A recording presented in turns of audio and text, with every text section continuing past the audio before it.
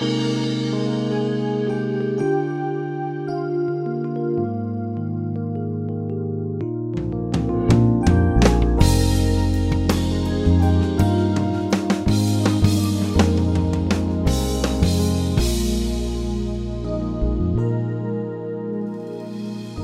name's Jon Redmond from First Baptist Church in Pasadena, Texas, and today on Peace by Believing, we're going to be talking about the fact that it's not over yet.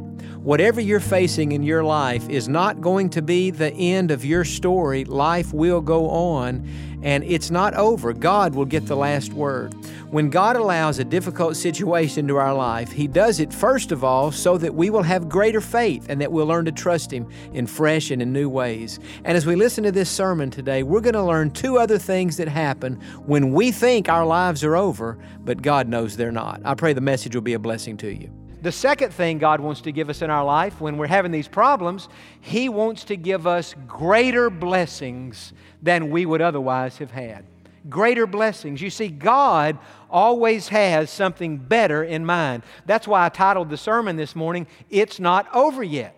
You're in the midst of the problem. You're waiting on Jesus to do something, and you think it's over. And certainly when Lazarus died, it would have been easy to think, well, now it's really over. With God, it is never over. And He always has greater blessings in mind. Now, as I've thought about the different categories of His blessings, I think they could be put in one of two categories, actually.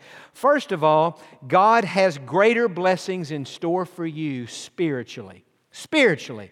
That is, God, through your situation, wants to do something in your heart and in your life and with your character and in your own personal and private relationship with God that is the greatest thing that has ever happened. So He has something greater for you spiritually. Now, look in verse number 21 as we study through this chapter. It says, "Now Martha said to Jesus," now by this time Jesus has arrived in Bethany, "Lord, if you had been here, my brother would not have died." That was a true statement. And that's the only reason Jesus wasn't there. Verse 22, "But even now, I know that whatever you ask of God, God will give you." Jesus said to her, "Your brother will rise again." He was giving her hope for the future. Martha said to Him, "I know that he will rise again in the resurrection at the last day." In other words, Martha was saying, "I know He will, Lord. I know there's coming a day, way thousands of years out there, where my brother will come back to life again. The resurrection will take place. The dead will be raised. We'll all be back together, those of us who have trusted in You." But look in verse 25. Jesus said to her, "I am the resurrection and the life." This is one of the I am statements in the Gospel of John. "I am the resurrection and the life. He who believes in Me, though he may die, he shall live. And whoever lives and believes in Me shall never die. Do you believe this?" And of course she said, "Yes, Lord, I believe," and so on. And so Jesus was saying to her, "Martha, I know that in your heart and in your mind, when you think about Lazarus and you think about the fact that he's going to rise again, you are thinking about a future event. You're thinking one day Lazarus will rise again at the future event called the resurrection. But Martha, you need to understand something. I am the resurrection." That's why Jesus said in verse 26, "He who lives and believes in Me will never die." Jesus was saying, Martha, even as it stands right now, Lazarus isn't dead. His body has died, but Lazarus didn't die. Because Lazarus is a soul. He had a body, but his body has died, but his soul has gone for now to paradise to be with God in heaven. It's not like Lazarus is having soul sleep. Souls don't die. Lazarus is alive. I'm the resurrection and life. And what Jesus was trying to do for Martha is what Jesus wants to do for all of us. So many times in life when we're having a problem, or just, it may not even be a problem, but it's a situation, we get to thinking, okay, one day, if this happens, or when this happens, then I will be happy and then I can move on with my life. For example, your situation may be having to do with your job, which affects your finances. And you're thinking, we barely have money to pay the bills. And my job, cutbacks are going on, and my hours have been reduced, my pay's been decreased, and now we're having financial pressure. And so in your mind, you're thinking, if I can get more hours, if I can get a better job, if I can get more money, then I will have security. Then I'll have security. What Jesus would say to you today is this. There is a sense in which that is true. If you had more money, you would have more financial security. But Jesus is also saying you need to understand that the security that you're really looking for is found in a relationship with me. Jesus would say, you belong to me. God is your Father. God has promised to meet all of your needs. You're not going to go without your needs being met. And so don't look out there to the future and say, whenever this happens or if ever that happens, then I'll have security. No, Jesus would say you can have security now. I think sometimes about a person who's single and wants to be married. That's normal and natural. God pretty much made us that way. And so it would be easy for a single person to look off into the future and say, well, God, if I ever get married or when I ever get married, then I will have companionship and then, God, I won't be alone. And God hears that and God says to the single person in that situation, there is a sense in which that is true. If that's my will for you and when you get married out there, yes, you're going to have a human being to be your companion and to be with you, and in that way you won't have to be physically alone. But there's an even higher thing that God would say to that single and say, you know what, even if that is my will for your life way out there somewhere, or maybe not way out, just out there somewhere in the future, you don't have to wait until that happens to experience companionship. Because I'm with you right now. And so you're not alone. Now, you may not have a physical person, but still you're not alone. And so what I'm saying is sometimes in life, it's all of us. We look out into the future and we say, if that happens, when that happens, then the problem will be solved. And God says, I get what you're saying, and there's a sense in which there's truth in that. But just remember this, I'm with you now. I am your security. I am your companionship. And so don't live your life just holding on or holding out for some future experience or some future event.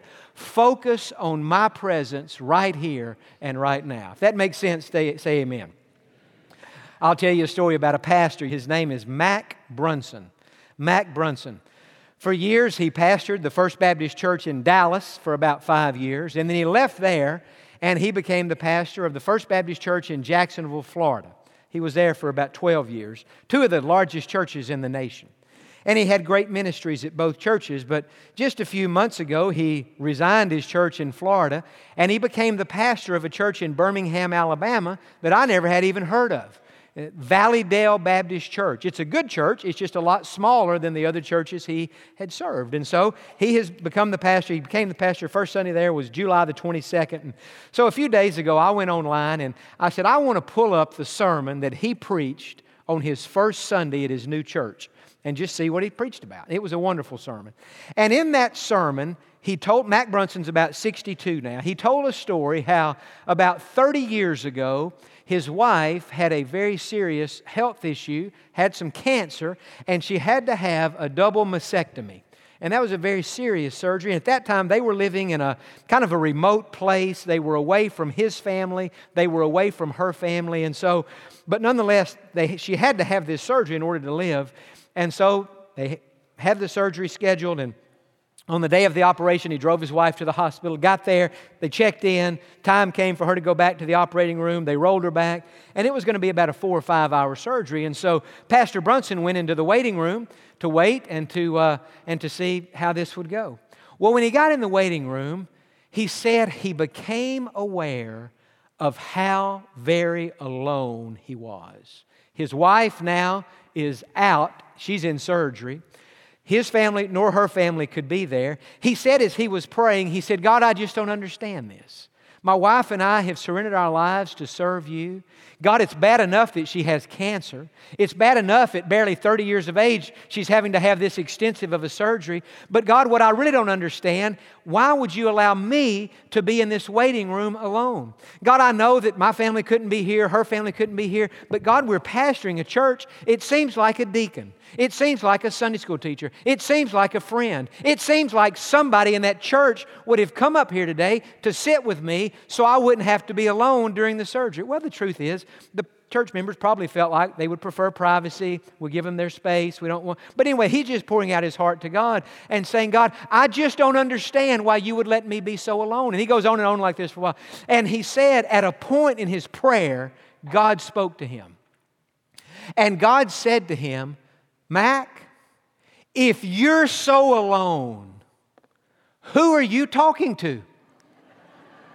Who are you talking to? I mean, if you're so alone, what is this conversation that we're now having? And he said that became one of the most pivotal experiences of his life because he learned a lesson that he already knew, and that was this. When we're alone physically, if we're saved, we're really not alone.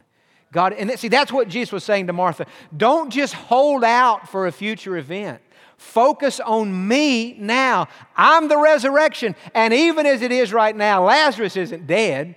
Just his body has died. Lazarus is now, for the moment, he's resting with God in heaven. He's having a great time up there. So God has greater blessings spiritually to teach us that. God wants to do things we've never experienced. God wants us to know Him in ways we've never known Him before.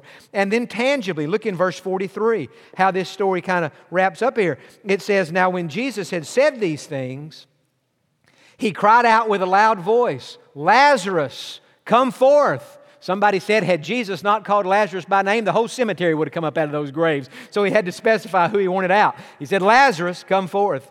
And he who had died came out, bound, hand and foot, with grave cloths, and his face was wrapped with a cloth. And Jesus said to them, loose him and let him go. So tangibly, see, it was a greater blessing. Somebody's sick, God heals them. Wow, that's a great blessing. Somebody's dead, and God brings them back to life again.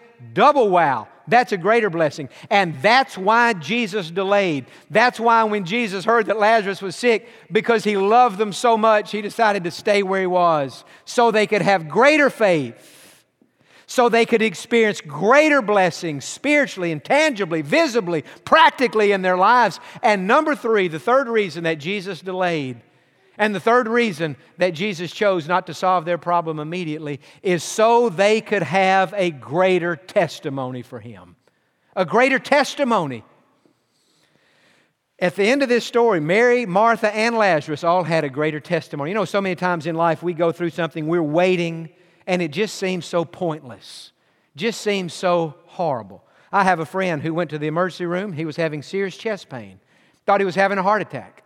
He said to the lady at the front desk, said, ma'am, I think I'm having a heart attack. I need to see a doctor. They need to do something. I don't know what's going on. And so they took him immediately, put him in a room, hooked him up to the machines, the blood pressure machines and so on. And the nurse said, the doctor will be in shortly to see you. And so the man's laying there. He thought, well, they'll give me a heart cath or maybe a CAT scan. Maybe they'll check my blood. They got to do something. I think I'm dying. He laid there, and he laid there, and he laid there. And he kept laying there. And the doctor didn't come in. And he kept waiting. And he kept waiting. And he got so frustrated, he picked up his cell phone and he called 911 from the emergency room. And the lady said, sir, what's the problem? He said, I'm having chest pains. I think I'm having a heart attack.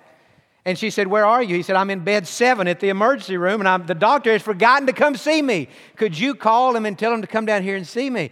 Now, that's a true, if you give me money after the service, I'll tell you what hospital that was that forgot that man in bed 7. But listen, sometimes in life, we wait and wait, and we feel like, man, I'm just forgotten. Family forgot me, friends forgot me, nobody cares. This is horrible. Sometimes when we're waiting, nothing's changing. We feel like God has forgotten us. Friend, I want to say to you today, Jesus may be standing back with His arms crossed, waiting, but He has not forgotten you. He is waiting to give you a greater faith, greater blessings, and ultimately a greater testimony. Now look in chapter 12, verse 9. I'll show you one more verse, then we'll stop. This is the most interesting thing to me. It says, now by this time Lazarus is alive. They're having a meal in Bethany at their house. And they're all having a good time. And Lazarus is sitting around the table. Now, a great many of the Jews knew that Jesus was there. And they came, not for Jesus' sake only, now watch this, but that they might also see Lazarus, whom Jesus had raised from the dead. In other words, the Jews heard about this miracle. They knew Lazarus had died. They saw him be buried. And now they know for sure that he's been brought back to life. And yet they just want to see this man. They never seen a man who'd been brought from death to life. And so these Jewish religious leaders come to this town of Bethany, and it's kind of like they're looking through the windows at everybody sitting around the table, and they're thinking to themselves, how did this happen? There's no way we can disprove this miracle. There sits Lazarus. You see, had he been sick, they could have said he really wasn't sick. But Jesus let him die and be buried and stay in that grave for 4 days. Nobody could dispute this. And they're looking at Lazarus and they're thinking to themselves, the fact that Lazarus is sitting at this table, eating this meal, says to us, Jesus Christ has power over death. It's interesting, and you may not know this. I'll double-check this morning to make sure that it's true, and it is true. In the Gospel of John, we have 0 recorded words from Lazarus. In fact, in the whole Bible, we have no words from Lazarus. Wouldn't it have been interesting when John wrote this Gospel and told this story if he would have let Lazarus recounted his story. And Lazarus said, man, I got sick. We asked Jesus to come. He delayed. My fever went up. I was feeling bad. I died. And the most amazing thing happened. My body had been in that grave for 4 days. And all of a sudden, I woke up. I came back to life. I was all wrapped up tight. But Jesus called me. And I came back to life. And we've been to that tomb in Lazarus. You've got to climb about 40 steps down to get to where Lazarus is buried. It would have been interesting if Lazarus said, I'll tell you, man, coming up at that tomb with those grave cloths on, that was kind of tough. I was having to take little bitty steps. It was hard for me to get up there. Then I got up and they unwrapped me, and it's the most amazing, but we don't have any words from Lazarus. In the Bible, Lazarus never says a word. Why? Because if you've been raised from death to life, you don't have to say anything. Your life speaks for itself. Everywhere Lazarus went, everybody knew his story. He didn't have to say, I was dead and now I'm alive. When people looked at him, they knew. You know, we talk about our testimony, and certainly in our lives, we do need to share with others what God has done for us so that they can hear it articulated. But there is a sense in which our greatest testimony is not what we say. Our greatest testimony is who we are. Just the fact that you show. Some of you today, I was looking around in the choir during some of those opening songs, and I thought, you know, God has blessed this church with a lot of good people. And now I'm looking at the congregation, and I say the same thing. God bless this church with a lot of good people. I know so many of your stories. I know what you've been through. I know how you were down. I know how you were out. I know how you could have given up, and yet you just kept on keeping on. And here you keep showing up to worship God. And you may never preach a sermon. You may never teach a class. But your life is your greatest testimony that God is real and that Jesus lives in your heart. We saw this illustrated yesterday. My dad and I held a funeral here yesterday afternoon for a lady who's been a member of our church for almost 60 years. Phyllis Stuckey Hendricks. Jimmy sang, Margaret played the piano. It was a beautiful service. Phyllis had been married to her first husband, Kenneth, for 52 years. They had a wonderful marriage. In fact, at their 50th anniversary, I had the privilege of renewing their vows one Saturday here at the church in a ceremony, and it was just great. 2 years after that, Kenneth died. We held his service back then, and I watched Phyllis go through that, and I thought, I wonder how Phyllis, you know, you've been married to somebody, the love of your life, for 52 years, and now he's gone. Man, how's she going to do? And you know, she just kept showing up for church. She just kept keeping on. She stayed involved in her class. Every time I would see Phyllis, she didn't talk a lot, but she had the most beautiful smile, just about I think I've ever seen. Time went by. She was in church one Sunday, and she was sitting out there kind of on the end of a pew, and she heard the sermon, and service got over, and my dad said, let's all stand up, reach out and join hands. We'll sing the last song. And she reached across the aisle to hold a man's hand. There was a man on that other aisle, and his name was Billy Hendricks. Billy's wife, Doris, had died a few years earlier, and so now he was a widower, and they didn't really know each other at that time, but during the song, they reached out and they joined hands, and we sang the song, and they must have really liked the song and holding hands, because he asked her out, and they went out to eat, and long story short, they ended up getting married. Says to me, you better be careful who you sit by in this church. You never know what might. Before you sit down, you may want to kind of look across the aisle. You may need to adjust back or up. Be careful. You never know what might happen. January of 2010, I had the privilege of officiating their wedding ceremony in one of the coldest days in the history of Houston, Texas. They were married for over 7 years. A year ago, Billy died. We had his funeral. Dad and I spoke at that funeral, trying again to comfort Phyllis. Now she's lost not one but 2 husbands. By this time, her health is declining. It's a sad situation. I thought to myself, how's Phyllis going to respond to this? How would anybody respond to this? She just kept coming to church. She just kept that smile on her face. In the midst of all this, she had to be put in a nursing home here in Pasadena. And anytime I would see her, she always had that smile on her face. She never preached a sermon to me. She never gave me a long talk about God. But just her life was her greatest testimony. In fact, the last time I went to visit Phyllis, she ended up moving to the Beaumont area to be near family. And I knew she was going to be leaving Colonial Oaks, and so I went to visit her one day, and I went to her room, and I knocked on the door. Nobody answered. I'm close enough to Phyllis. She's like family to me. I started to open the door just to go in. The door was locked. I thought, well, this is strange. So I went back to the front desk, and I asked the receptionist, I said, I'm here to visit Phyllis Hendricks. And I said, went to her room, and her door's locked. I just want to make sure everything's okay. I thought maybe her family had taken her to lunch or something. And the lady looked at her watch, and she said, oh, everything's fine. She said, every day about this time, Phyllis likes to go down to the movie room and watch a movie.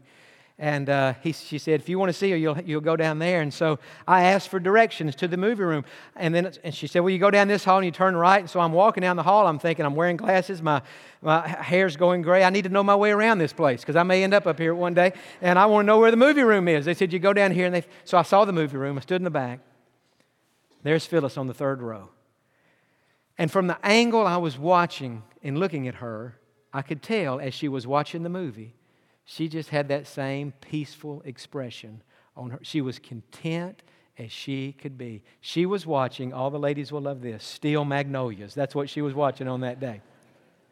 And so I thought to myself, I don't want to interrupt the movie because there were others in there watching it. And I thought, but I came to tell her bye. And I don't know if I'll see her on this side of heaven. I knew she was moving. And so I thought, so I walked in the movie room and I went to the 3rd row and I got down on my knees and I tapped her on the shoulder. I said, hey, Phyllis. I said, I want to interrupt the movie. I said, I know you're going to be moving in a few days. I just want to tell you I love you. And she looked at me with that beautiful smile on her face. She said, oh, John, thanks for coming. I love you too. I said, now get back to the movie before I get in trouble in here, interrupting Steel Magnolias. She finished watching her movie. I knew I'd never see her again until I got to heaven. Last Wednesday night, I was driving home from church. Phone rang. It was her daughter, Cheryl. She said, John, tonight at 7:41, my mom went to heaven. It was not even barely 8 o'clock at this time. Her mother had just died. Said she went to heaven, John, and she said, it was the most peaceful experience. That same contentment and faith and peace that she's always had. She just still had it. She said, in fact, John, these last few weeks as we've talked about her funeral, she has spoken openly about that. She's not been nervous. She's not been anxious. She's told me how she wanted everything to go. And she said, John, you might find this interesting. She said she knew that she wanted Jimmy to sing. She knew he would sing well. She wanted Margaret to play the piano. She knew Margaret would play well. She knew your dad was going to speak. She knew he would speak well. She said, John, one of the last things my mother said to me before she died, she said, you tell John he better do a good job on his part in my service. She's able to talk about her own funeral with that kind of peace and that kind of freedom. See, here's a lady. Did she ever have a situation? She had lots of situations. But in her situations, what did she do?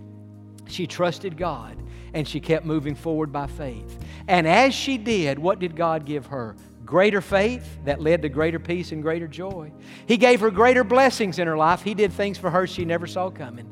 And He gave her a greater testimony so that she never really had to say anything. She could just show up and her life said it all. Well, we're going to have to stop right there for today, but I hope that message was an encouragement to you and to help you to know if you will make a decision to trust God, you're going to have greater faith than you've ever had. You're going to experience blessings that you've never even dreamed of, and you're going to have a greater testimony for Jesus Christ. And so I encourage you, trust God and watch what He'll do in your life. Thanks for joining us today on Peace by Believing. I hope you have a great week out there, and I hope that you'll be with us next time.